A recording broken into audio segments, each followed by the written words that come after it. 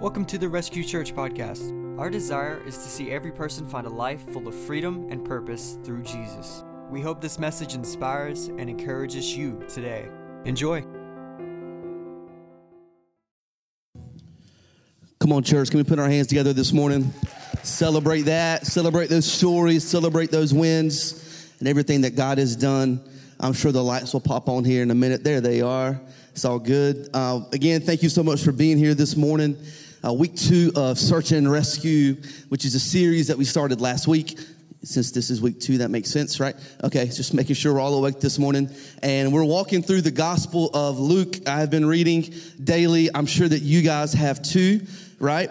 And we started last Sunday, starting at Luke chapter 10. I even let you skip the first 9 chapters. And we're just taking some time to look at the last 6 months of the life of Jesus. And we're going to be walking through a little bit of that today. If you have your Bibles, go ahead and turn to Luke 14. That's where we'll start. And we'll kind of move around a little bit from there. But I honestly, I don't think we can really take a step forward without at least pausing to recognize what happened Thursday here in Durham, or Wednesday actually, with the gas explosion downtown. For those of you that have been on this journey with us since before launch, you know that Caffeinate is a place that is near and dear to our hearts. Not only is it been an office space for me, but it was the first business to open their doors to us really from the moment we landed here. Mr. Lee, who lost his life in the explosion, was the very first person I met in the city, and very first face, very first name, and rolled out the red carpet for us when we hosted a launch party there. We also used their location for a Christmas video that we did on social media back before we launched. And so when I saw the news, obviously it was shocking. And then as details began to roll out, I'm sure many of you were on social media and the news outlets trying to find out what was going on. We saw 16 people injured, I believe was the last count that I saw, 16 people injured, 6 of them being first responders and firefighters. And then, of course, Mr. Lee lost his life. And so I really don't know how to move forward from that other than just be aware of that. And to let you know that as a church, we are working to respond to that. Now, there is a public GoFundMe that is sponsored. It's legitimate. You have to be careful with some of these things, but this is a legitimate. I verified it for this family, the Lee family. It's real easy to find, but if you can't find it, I will send it to you. If you let me know after service, I'll get that info to you. But as a church, we are partnering with Revolve Church, which is also an ARC church. So our brothers and sisters just up north, they're in Northgate Mall area. They are connected to 3 families or individuals that were personally either one of the victims that got injured, or they know someone, like maybe one of the police departments or fire departments. So anyway, as soon as we get information on that, I will let you guys as a church know. If you are interested in helping in any way, it's going to look like showing up and giving meals. There are still people in critical condition right now. There are people that have been moved to the burn center. And so it's going to look like showing up, giving meals to them, maybe paying for a hotel room, something like that. So if you're interested in that, just find me after service. But even better, if you would shoot us an email at info@rescuechurchnc.com, I will circle you in once I find out information. But we are going to respond because that's what the church is supposed to do. Okay, so if you are, maybe you're personally connected, maybe you just kind of saw it from a distance and it just is shocking. We as a church are prepared not just to pray, but to respond, because that's what this whole series has been about. And honestly, that's what this whole church is about. And when it happened, it took me back to 2016. And it was that was the summer that Brooke and I, or 2017, excuse me, that was the summer that Brooke and I knew we were going to move forward and plant a church, and we were pretty sure it was going to be in Durham. And that was the summer that the racist riots broke out in Virginia. And then there was rumors that it was going to break out in Durham. And because of the rumors, the entire city flooded the streets. Hate and negativity on both sides. And it broke our heart. I mean, we were on vacation, and I remember watching CNN and listening to what they said, and then I flipped to Fox News, and I listened to what they said, and I just tossed that trash away. And then I just realized that, man, at the heart of it, there's an entire people that is hurting. And I was just down outside on my hammock, broken. And I think that's ultimately what solidified that Durham was the city for us to come to. And so when this explosion happened this past Wednesday, it brought me right back to that. And that's honestly where a lot of this sermon came from today. So we're going to get through this, okay? But I need you to catch the heart of this. Can I pastor you for a second? I realize some of you are older than me in this room, but you're here at this church for a reason. So I need you to listen to me. I need you to catch this. I need you to feel this in your heart and in your spirit. This is my city, so it's my responsibility. You understand that? This is your city. That means it's your responsibility. So the title of today's sermon is Our City, Our Responsibility. And I'm thinking through, and I'm trying to wrestle through and process this tragedy. And I just turned to God, which is a great place to turn to when you're in a place of confusion and hurt and trying to, and not just that, but God, how do I respond to this now? Like, I actually have a stake in this. Like, I pastor a church, a community of people in a city where this happened.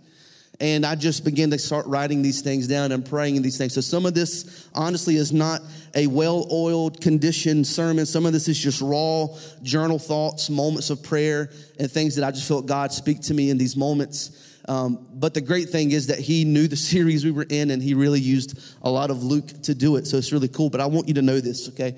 So sometimes it's easy to forget this. It's easy to be in a city like Durham, in a culture like Durham, and then around people that live here and be part of some of the narrative. It's really easy to forget that God has a plan for Durham.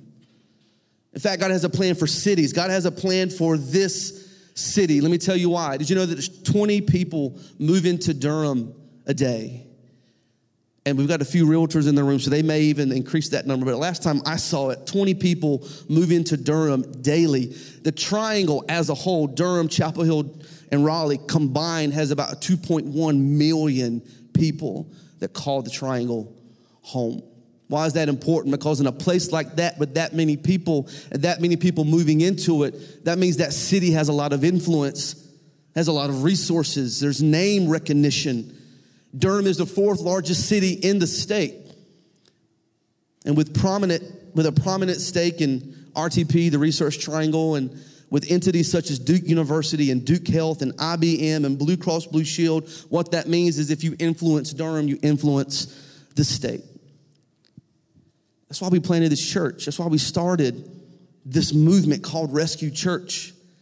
Because we had this belief, we had this just foundation that if we could do something here in this city, that we would literally change destinies.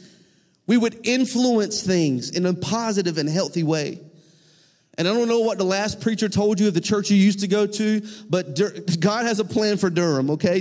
God's got Durham, and he's got a plan for you. And it's so important that we understand that and we believe that to move forward.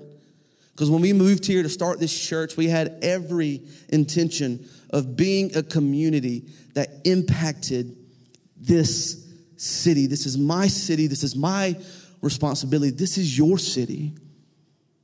It's not just my responsibility, but it's yours as well. In fact, as we look at Luke 14, we're going to start at verse 16. Jesus is in the conversation, and he says that a certain man was preparing a great banquet, and he invited many guests. And at the time of the banquet, he sent his servant to tell those who had been invited, "Come, for everything is now ready." So back in the day when clocks weren't a thing, they would just set the date. Like, hey, we're having this party 2 weeks from now, 2 Fridays from now. But you normally wouldn't know the time of the event until the day of. So if you RSVP'd for the event and then you canceled on the day of, it was considered to be a huge, huge insult. And so he says, hey, we'll go and invite this guest list of people who have said they were going to come. And they went out, and verse 17 says that he went out to tell all those who have been invited, come, for everything is now ready. But they all alike began to make excuses. The first said, I have just bought a field and I must go see it. Please excuse me. Another said, I have just bought 5 yoke of oxen and I'm on my way to try them out. Please excuse me. So you see this first group of people begin to make all these excuses for not attending this party, and it's all material things. And it's very comical because who goes and expects or inspects what they bought after they bought it? No, like you go and expect it and try it out and test drive it before you buy it, right? It's just like lame excuses on top of being materialistic. And verse 20 says, still another said that I just got married and so I can't come. Relationships, prioritizing other relationships and material things over this invitation to this banquet, this great party. And the servant came back, verse 21, and reported to this master. The owner of this house became angry and he ordered his servant, okay, so go out quickly into the streets and the alleys of the town and bring in the poor and the crippled and the blind and the lame. In other words, bring the outcast. Bring all the misfits. Bring all the people who are just wandering around looking and searching and they don't really belong in society. Bring in the people who normally wouldn't get the invite. Bring them in. Okay, and verse 22 says, sir, the servant said, what you ordered has already been done, but there's still room. And then the master told his servant, okay, so go out to the roads, verse 23, and the country lanes, and compel them to come in so that my house would be full. Now, a lot of times we take that word compel and we treat it as manipulation, but it's not manipulation. What it is, if you look at the context of which he's talking about the people who are normally overlooked, the people who are normally outcast, the people who normally wouldn't fit in this typical group. He says, go out and compel them. And what he means by that is you're going to have to convince them that they're actually welcome to come. And when I think about Durham, honest to God, that's what I feel like. That's what most of my interaction has been, this apprehension, not so much towards Christ, but to his church, because how the church has made them feel. And I'm telling you right now, the mission of this church and the mission and the whole objective of this sermon series is for us to realize that this is our city and this is our responsibility, and it is your responsibility to go out onto the streets, to go out to the country lanes and compel them to come in, because God wants a full house. And so next week for Easter, we're going to pack the house because God deserves it and God wants it. But here's the catch. It's not about manipulation. It's not about shame. It's not about condemnation. It's about convincing them that they actually belong, that they actually are welcomed back at home. And so I want to tell you that God has a plan for this city, and it involves you. Yeah, rescue. No, you. God's got a plan, it involves rescue. No, it involves you. God's got a plan for Durham, and it involves you. Yeah, you, Pastor Josh. No, you. God had a plan for Israel, but it involved Moses. Jesus had a plan for the world, but it involved the church. It involves you, and it's so easy to cast off our responsibility to the guy holding the mic or the people on the platform or the people with the volunteer shirts on, but it is your responsibility as much as it is my responsibility. God has a plan for this city, and it involves you. Look at what God says in Acts chapter 1, verse 8. This is Jesus telling everyone what will happen when you receive the power of God in your life. So at this moment in Acts, maybe some of you are familiar with kind of what happens. Jesus gives his life. He's resurrected from the dead. Now he's giving them some instruction on what's about to happen. And he's like, hey, like me getting up out of the grave has major implications for your life. Here's one of them, that you will receive the power of the Holy Spirit, aka the same power that rose me from death, that rose me from the grave, will reside inside of you. That's awesome. I've always wanted to be a superhero. You know what I'm saying? This is great. So what does that mean? Why does God give me power? I'll tell you why. It will come upon you, and then you will be my what? Witnesses. You will receive power to be my witnesses. Where? In Jerusalem, in Judea, in Samaria, and to the ends of the earth. I just want to ask you guys a question. I'm going to set you guys up to be Bible scholars right here, okay? It's going to be real easy. Where do you think Jesus was and the disciples and the believers were when Jesus said this? Where do you think they were? In Jerusalem. Yeah, you can say it out loud. It's okay. In Jerusalem. In other words, you will receive the power of God to be a witness in the city that you are in. To be a witness where you are.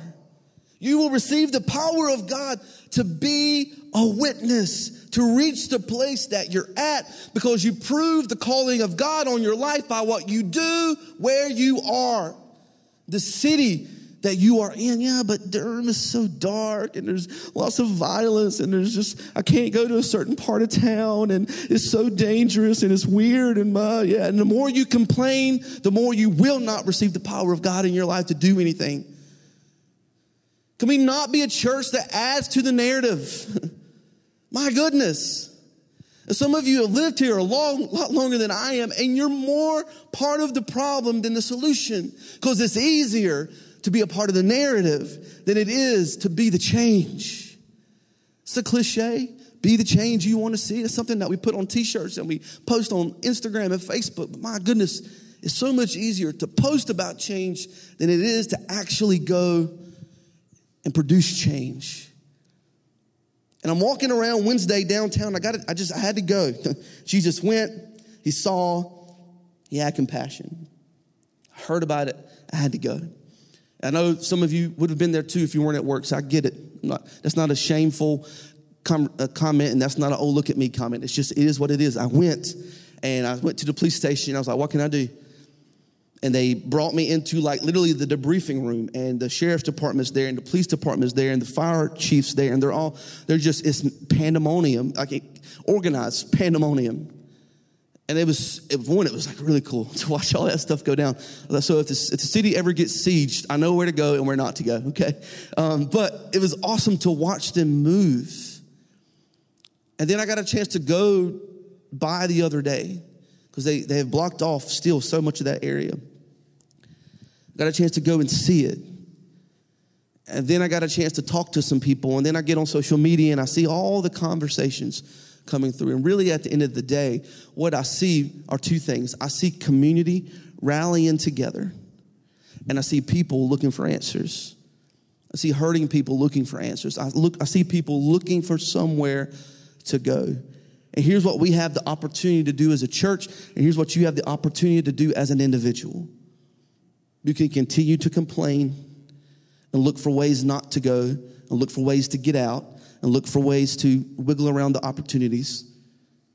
Or we can use the Spirit of God, the power of God that's inside of us, to go be witnesses to these people. And what's happening in this city is not necessarily a negative thing, but it is something to be aware of, is there is tons of community forming outside of the very institution that God created to be about community, the church.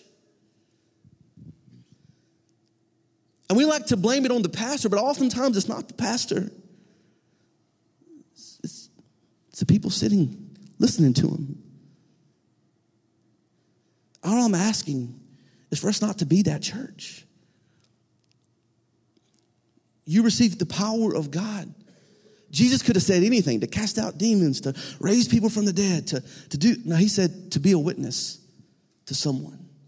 What does that mean? It means to tell them what happened, to explain what happened specifically. God has a plan for your city, and it involves you, and you're called to your world, your specific world. Let's zero in a little bit on your specific sphere of influence and the circles that you run in and the Starbucks that you go through every single day. Come on. Some of y'all are way too quiet. I don't know why. You know it's true. Just be honest with it. You go there every single day and you pay $6 for a drink. You know it, right? The Starbucks you go to every day.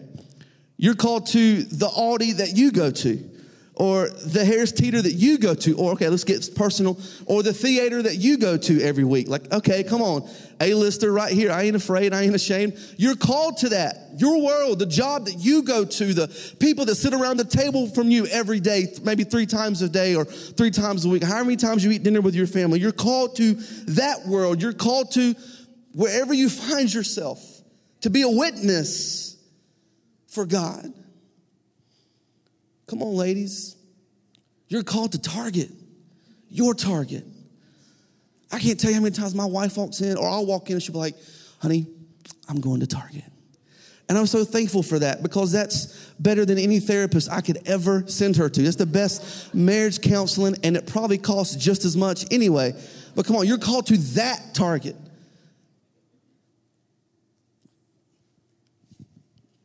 But to be a witness, you have to notice. You have to be beyond just your task and just your agenda and just yourself. And there may not be any greater work that the Spirit of God does in our life than to turn our selfish eyes off of ourselves onto a hurting world. You need to catch this today. Listen to what happens in Mark 5. Jesus encounters a man who is possessed by thousands of demons. No match for the Son of God, though. He casts them out, changes the man's life. He saves him. Like, truly, miracle rescues this man. And so I think the man does what any of us would do. He looks at Jesus. He's like, I just want to go with you. I just want to travel the world. I want to be with you. I'm loyal to you. Jesus, I want to go with you. This is what Jesus says to him. It says in verse 19 that he did not let him go. He said, no, you go. What's that word? Home. Go home to your own people and tell them how much the Lord has done for you and how he had mercy on you. And so the man went away and he instantly started quoting scripture and started with the law of Moses, and he worked his way up. No, he didn't do any of that. The Bible says he went back to Decapolis and he said how much Jesus had done for him. And the result of that is that the people were amazed. In other words, they were moved. Many of them came to faith in Jesus because God sent the man back home. But I'm called to the world. Yeah, you might be, but you're called to start where you're at. This is your city. This is your responsibility. I want to go to the world, but it starts at home. I feel called to strangers. I want to talk to all these strangers on the street. Well, how much are you talking to your friends? Why would God trust you with the world if he can't trust you with your neighbor? Why would God trust you with the nations and strangers if he can't trust you with your friends and your family? We are called to be witnesses. We're called to our specific world. We are lucky to have several law students here and that kind of are part of our community, and they're working their tails off right now getting ready for last minute exams, as a lot of our college students are. So we're praying for you guys. But I just want to ask you guys a question. Maybe you've learned this already. If not, I'll teach you for free. It's really simple, okay? So in court, okay, if I'm a witness, do I have to know all the details? Or do I just need to be like, this guy pulled out and he hit him and that's what happened? That's what I saw. Right? That's all I need to know. Like, this is what I saw happen. This guy killed this guy right here. Like, he did right there. I saw he was wearing a blue shirt. Like, I saw it. Well, why did the man pull out? And why did the light turn? Like, I don't know all the details. I just know what I saw. And some of us, we chalk it up to, well, I don't know all the scriptures, and I don't know how to decode Revelation. All I know is what God did for me, and that's all you need to know. That's the only instruction that Jesus gave to that man was to go tell them all that God has done for you. All you need to know is the one thing that Jesus has done for you, because that one thing will reach the one who is far from him. All I know is my story. All I know is where I used to be, and I met Christ, and now I see where I'm at. All I know is how I used to think, and now he's changed my mind. He's changed my heart, and now I live this way, and I think this way. All you need to know is the one thing that Jesus did for you. Because it's your responsibility to share your story. Your responsibility to share your story. Listen to me. You don't need to be a minister. to be in ministry. All of you are called into ministry. So that just sets you free. All of you are called into ministry. You don't need a microphone. You certainly don't need a platform. The last thing you need is a title. And if you can't do ministry without any of those things, you'll never really do anything great for God anyway, because it will always be about you. The only thing about you is that it is your story, and it is your responsibility to share it. And the problem, as we addressed last week, I just feel like I need to say this. The problem about this is when we pick who we share our story with and who we don't based on preference. If you struggle with that, then I need you to go to the new podcast on Apple or Spotify. Just search for Rescue Church and listen to last week's sermon. Because we died to preference last week. I need you guys to catch this. Because a lot of churches, and there's nothing wrong with this. If honestly, we probably would have done more too if we would have had the means to do it. But a lot of churches around Easter, we bring in the helicopters to drop the Easter eggs. I just wanted to use a drone, but found out those cost a couple $1,000s as well. May as well just rent a helicopter next year. But they're bringing the helicopters in, and they do all the big stuff for Easter. There's nothing wrong with that. Again, we would have done some more of that too. But I felt like God just spoke to me, and said, you need to stop. This is weird. I don't normally be like, God told me, because it's a really dangerous thing to say. But I'm just telling you, I just really feel like God say, stop wasting so much effort and time trying to promote what happens in here and go out there. The people that were standing in a pile of ash and rubble and had burn marks, they didn't care about what's happening in here right now. This isn't the most important thing we'll ever do. It is important. I mean, we'll gather. We want you here. But it's not the most important thing we'll ever do. Jesus didn't die on the cross so we could get together on church every Sunday. He died so that the church would go out into the world and be a witness. We just get to come in here and celebrate. We get to come in here when we've had a discouraging week and be in community and be amongst one another and encourage one another and pray for one another and be in the presence of God. That is important, but it's not the most important thing we'll ever do. This is the most important thing we'll ever do. This is why we entitled this sermon, The Search and Rescue, because I want to give you a search and rescue mission. The search and rescue mission is found in Luke chapter 15.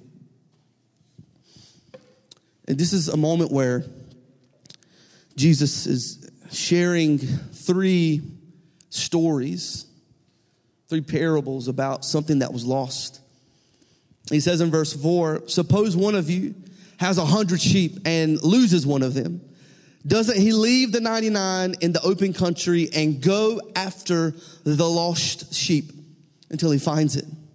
And when he finds it, he joyfully puts it on his shoulders and he goes home. And then he calls to his friends and his neighbors together and says, rejoice with me, I have found my lost sheep. Can I just pause for that? To me, that's what church is. Look at this, look who God just rescued.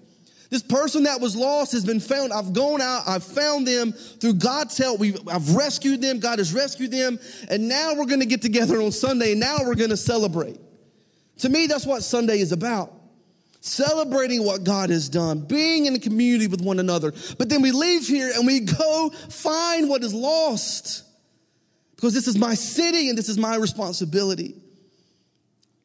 He goes on to say in verse 7, I tell you that in the same way, there will be more rejoicing in heaven over one sinner who repents than over the 99 righteous people who do not need to repent. And then he continues on in verse 8. It says, or suppose a woman has 10 silver coins and loses one. Doesn't she light a lamp and sweep the house and search carefully until she finds it? And when she finds it, she calls her friends and neighbors together and says, rejoice with me, for I have found my lost coin. And in the same way, I tell you, there is rejoicing in the presence of the angels of God over one sinner who repents. The one. Jesus demonstrates for us how urgent and how important it is to go after the one. So here's the search and rescue goal. Here's this search and rescue mission, whatever terminology you want to use. I don't really care.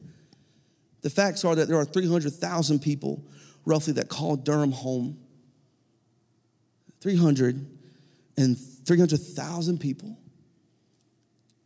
with about 160,000 of them having no faith, no church, no hope, no freedom, no purpose.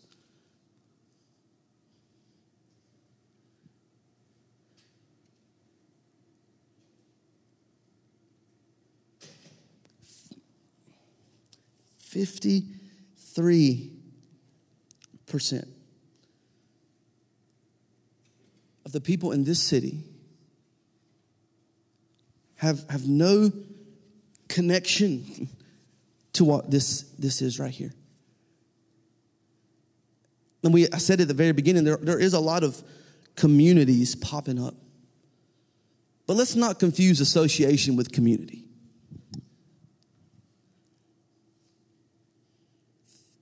I want to show you a picture of Acts 1:8.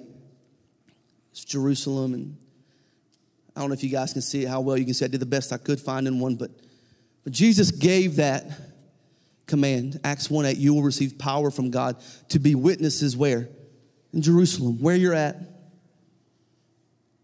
and Judea, and Samaria, and then to the ends of the earth. You will receive the Spirit of God to be witnesses where you're at. Now look at this picture of Durham. Rogers Herr Middle School is about right here, sandwiched between downtown and Duke University. And this is the county of Durham. Obviously, everything in this brown, if you can see it, is considered city limits. So 160,000 people, 53% of the people living here are unchurched. Just in this little section right here is almost 100,000 of them. I just want to submit to you, if the one matters, and it does, if it's urgent for us to go after the one, if it's urgent for us to refuse to be comfortable and be content with just playing church every Sunday, if it is urgent, and I feel like you would agree with me because you're here, then I feel it in my heart that it's our job to go after the one. And what if this church could reach 1% of the 53% people who don't know Christ, who are unchurched? What if we as a church could collectively, intentionally go after the 1% of people who don't know Christ? Now, I realize comparing 1% to 160,000 people, it sounds impossible. It sounds insignificant until you realize that 1% of that is 1,600 people. Can you go back to that picture of Durham real quick? And that just in these two zip codes that accompany this portion of Durham are almost 100,000 people within 10 to 15 minutes of where we are right now. This is our city. This is our responsibility. I want to tell you how we do it. How do we go after the one? This is our city. This is our responsibility. It starts with our cul-de-sac. In fact, when you came in today, I almost forgot, you should have gotten a brown bag. If you don't have a brown bag, if you just raise your hand, I'll make sure you get one. If you do have it, I need you to go ahead and pull that out. Do you guys mind just get, I think, some hands over here? Just keep your hands up if you don't have a brown bag. We'll make sure you get one. I know it'll be a little awkward, but I'll just act like you're praising Jesus for a few minutes. It's okay. It is important that you have this. Are you guys feeling this? I know it's a little heavy, but I need you to be excited because this is an exciting thing. It starts this way. Again, if you think of it in concentric circles, small circle, then next, like a target, like a bullseye. It's kind of how we're picturing this. You start with Jerusalem, then Judea, then Samaria, to the ends of the earth. So we're starting right here where we are in Lakewood, in your neighborhood, in your cul-de-sac. And in that brown bag, You don't have to open it now, but you can if you want. If you want to touch it, hold it, whatever. Inside of it, though, trust me, is a green Do It for the Bull card. We've given you one of these before. This is an opportunity for you. This is an invitation for you to show mercy to someone. Last week, we found out that mercy comes to us in an undeserved and unexpected way. That's what Jesus did for us. That's what happened in the Good Samaritan, which is also in Luke 15. That's what I'm going to invite you to do with this card. Find a way to show mercy to someone in an unexpected and maybe even undeserved way. It can be as simple as paying for their drink in front of, like behind you in Starbucks. It could be baking a cake and taking it to your neighbor. It could be inviting them over for dinner, whatever that looks like. I just want you to think small, personal, in your circle, in your cul-de-sac. This is a great way for you just to show some kindness, to show some mercy, to show some love, a tangible, random act of kindness, and then just slip this to them. Hey, I don't need anything back. I just want to tell you, God loves you. This right here could be your opportunity to share your story. Hey, listen, I don't understand about you might have some questions about the Bible. Let's not talk about it because you don't understand it. I don't understand it. We'll figure that out on Sunday. Like if you get them here, I'll be theological for you, okay? I just need you to share your story. This could be an opportunity for you to do that. The second, as we get a little bit larger, our community. We found out there's 160,000 people in our city, in our community that do not know Jesus, that are unchurched, that are without true community. Someone who will show not only unity and agreement, but accountability. We need it. Last week we learned about a partnership that we have with the food pantry that's being born and started right here in Lakewood. It's going to be opened up next to the Scrap Exchange in the Lakewood Shopping Center. Right across the street from Coco Cinnamon. Come on, someone. Those churros, man. You got to go. If you haven't been after church, go to Lakewood Coco Cinnamon. Order some churros. They will make you feel like God loves you again. Like, come on, they're so good. Go get them. So there is a food pantry opening up, and this is kind of one part of our partnership. We're also doing one with Meals on Wheels. That will come into effect next month. But right now, as part of our Pack the House initiative for Easter, we've been saying it all month, pack the house, pack a meal. This brown bag, on the front of it, you see a list of items that they need. I'm going to ask you next week not only to bring a friend, to bring a stranger, to bring a family member. I'm going to ask you to bring something from that list as much as you can. Fill up a bag, a tote, a box, I don't care. Get it here and we will get it to them. Because Jesus, so oftentimes, before he did anything spiritual, he met a physical need. So our cul-de-sac, our community, and lastly, our circle. That's what these invite cards are for. In your bag, there's 5 invite cards for Easter next week. This card does the work for you. All you have to do is give it to someone. It works better if you have a conversation first, but it does do the work for you. Who in your circle right now is close to you, but is far from God? Maybe all 5 don't show up. That's okay. It's not your job to save them. It's your job to witness to them. It's your job to throw the life raft out and trust that God will take care of the rest. Get that pressure off yourself. It is your responsibility to invite. It is your responsibility to be a witness. So how do we go after the 1%? Moving forward every day, every week, every month, how do we go after the 1%? That is right here in proximity to where we are. You start with your neighbor. You start with those in need. You go to those who are far from him. Maybe even after some time, you reconcile with your enemy, as we learned last week. There's a story of Mother Teresa. She spent decades giving her life to a city. Decades. Some of us complain about a Sunday. This woman gave decades to a city. And this journalist rolls up to interview her. And he walks around, he spends a few days there observing all that she's done. She's given her life to hospitals and orphanages and those who were sick and widows and the marginalized and the underserved. She's giving her life to this, and this guy shows up for a few days and he goes, Mother Teresa, I respect all that you do. I respect you. I respect your work. I just got a question for you. Where is God? Where is God in the hospital? Where is God with the sick children? Where is God in the villages? Where is God in the orphanages? There is no God in Calcutta. Where is he? And she looks at him as I imagine only she could. And she said, God is always near to the broken.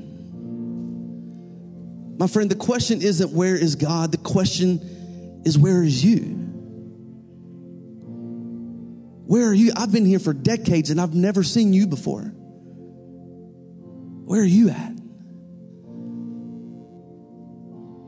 Does that sting a little bit? I hope it does. It's supposed to. The question isn't where is God in Durham? The question is where is the church? The question isn't where is God in the schools? The question is where is the church? The question isn't where is God in my neighborhood? No. The question is where are you? This is our city. This is our responsibility. Let's stop complaining. Let's start figuring out ways to try to get out and get away and not address it. And let's find ways to engage it. Because the very thing that Jesus did. And then he looked at his followers, the ones who were there after the death and the resurrection, waiting for his power. And when before he gave them the power, he said, you're going to get some power. Here's why, to be a witness, to go after the one, and to show mercy. So here's our kind of final thought for today. At Rescue Church, we believe that every single person in this room has a next step. For some of you, that first step is towards Jesus. For some of you, that is accepting his rescue for your life.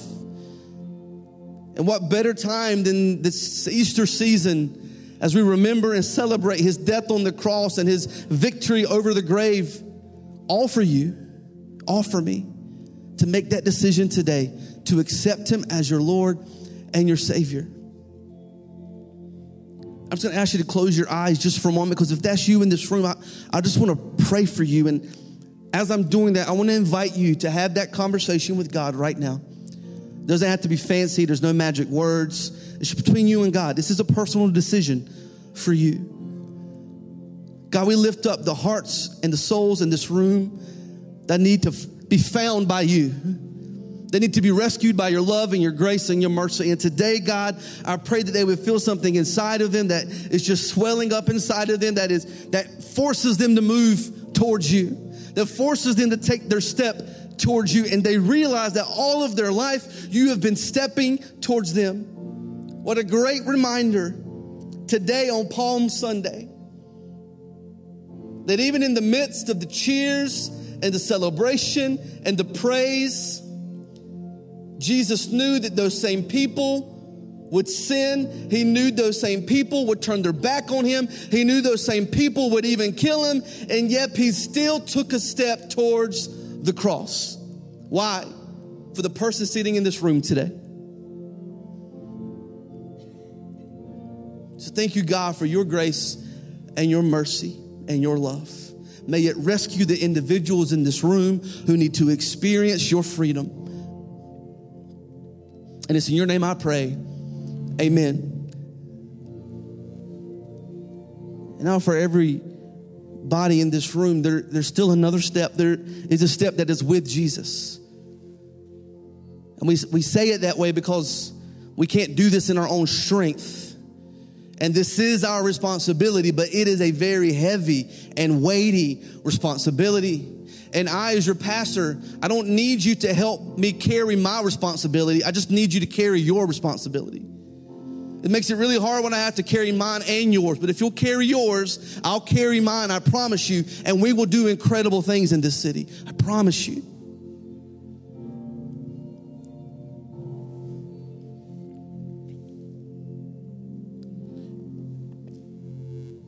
So I don't know what decisions you need to make as you leave here today,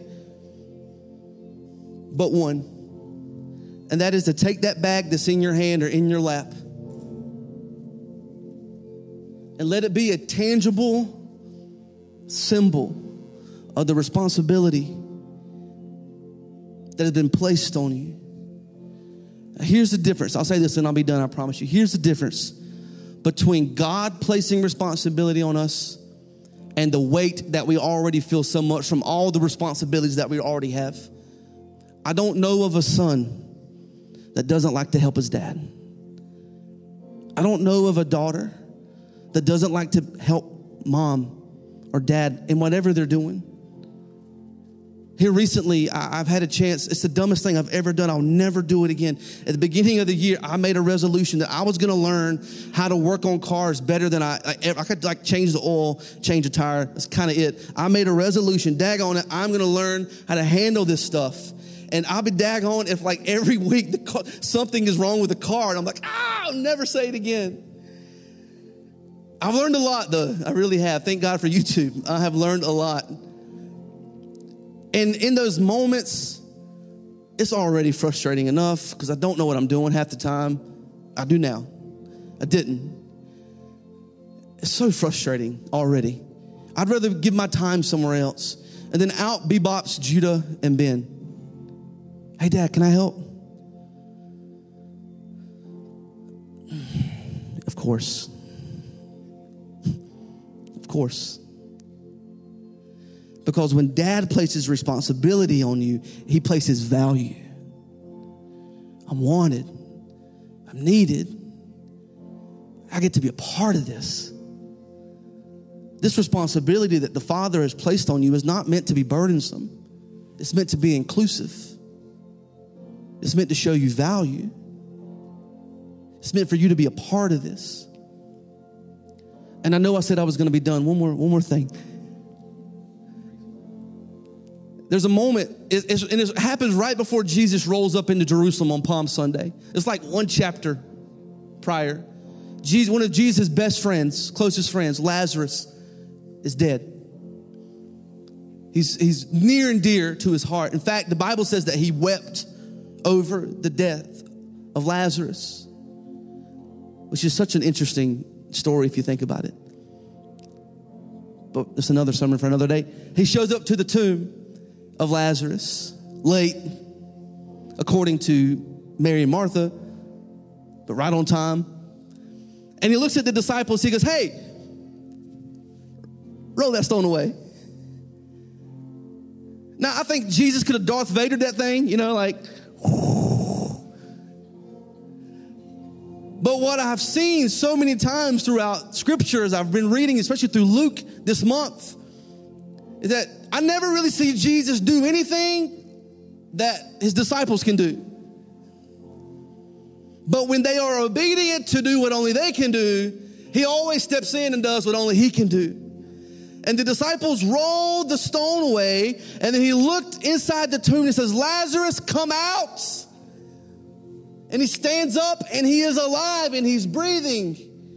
He looks at the disciples and says, hey, bring me some water. And when they were obedient to do what only they could do, he turned the water into wine. He said, hey, go get some bread and some fish. And they went and they did the work and they brought it back. And then he touched it and it fed 5,000 plus people. And what I'm looking at you and I'm asking you to do is let's stop complaining about the work. Stone rolling is hard. But when we do what we can do, Jesus will show up and do what only he can do. And having these conversations is hard and it's awkward. But when you will be faithful with what God has tasked you to do and placed the responsibility on you to do, he will step in and do what only he can do. I can't save anybody. I've tried. I can't raise anybody back from the dead. I've tried. I can't touch somebody and make you see if you're blind. I've tried. But there is someone who can. And if you will do what only you can do, if you will handle the natural part, God is faithful to add the super to it. He is faithful to do what only he can do. In church, I'm telling you, I need you to get this. I didn't plant this church to pastor a church. I planted this church to pastor a city, and I cannot do it by myself. This is our city, and this is our responsibility. I need you to stand up with me if you would.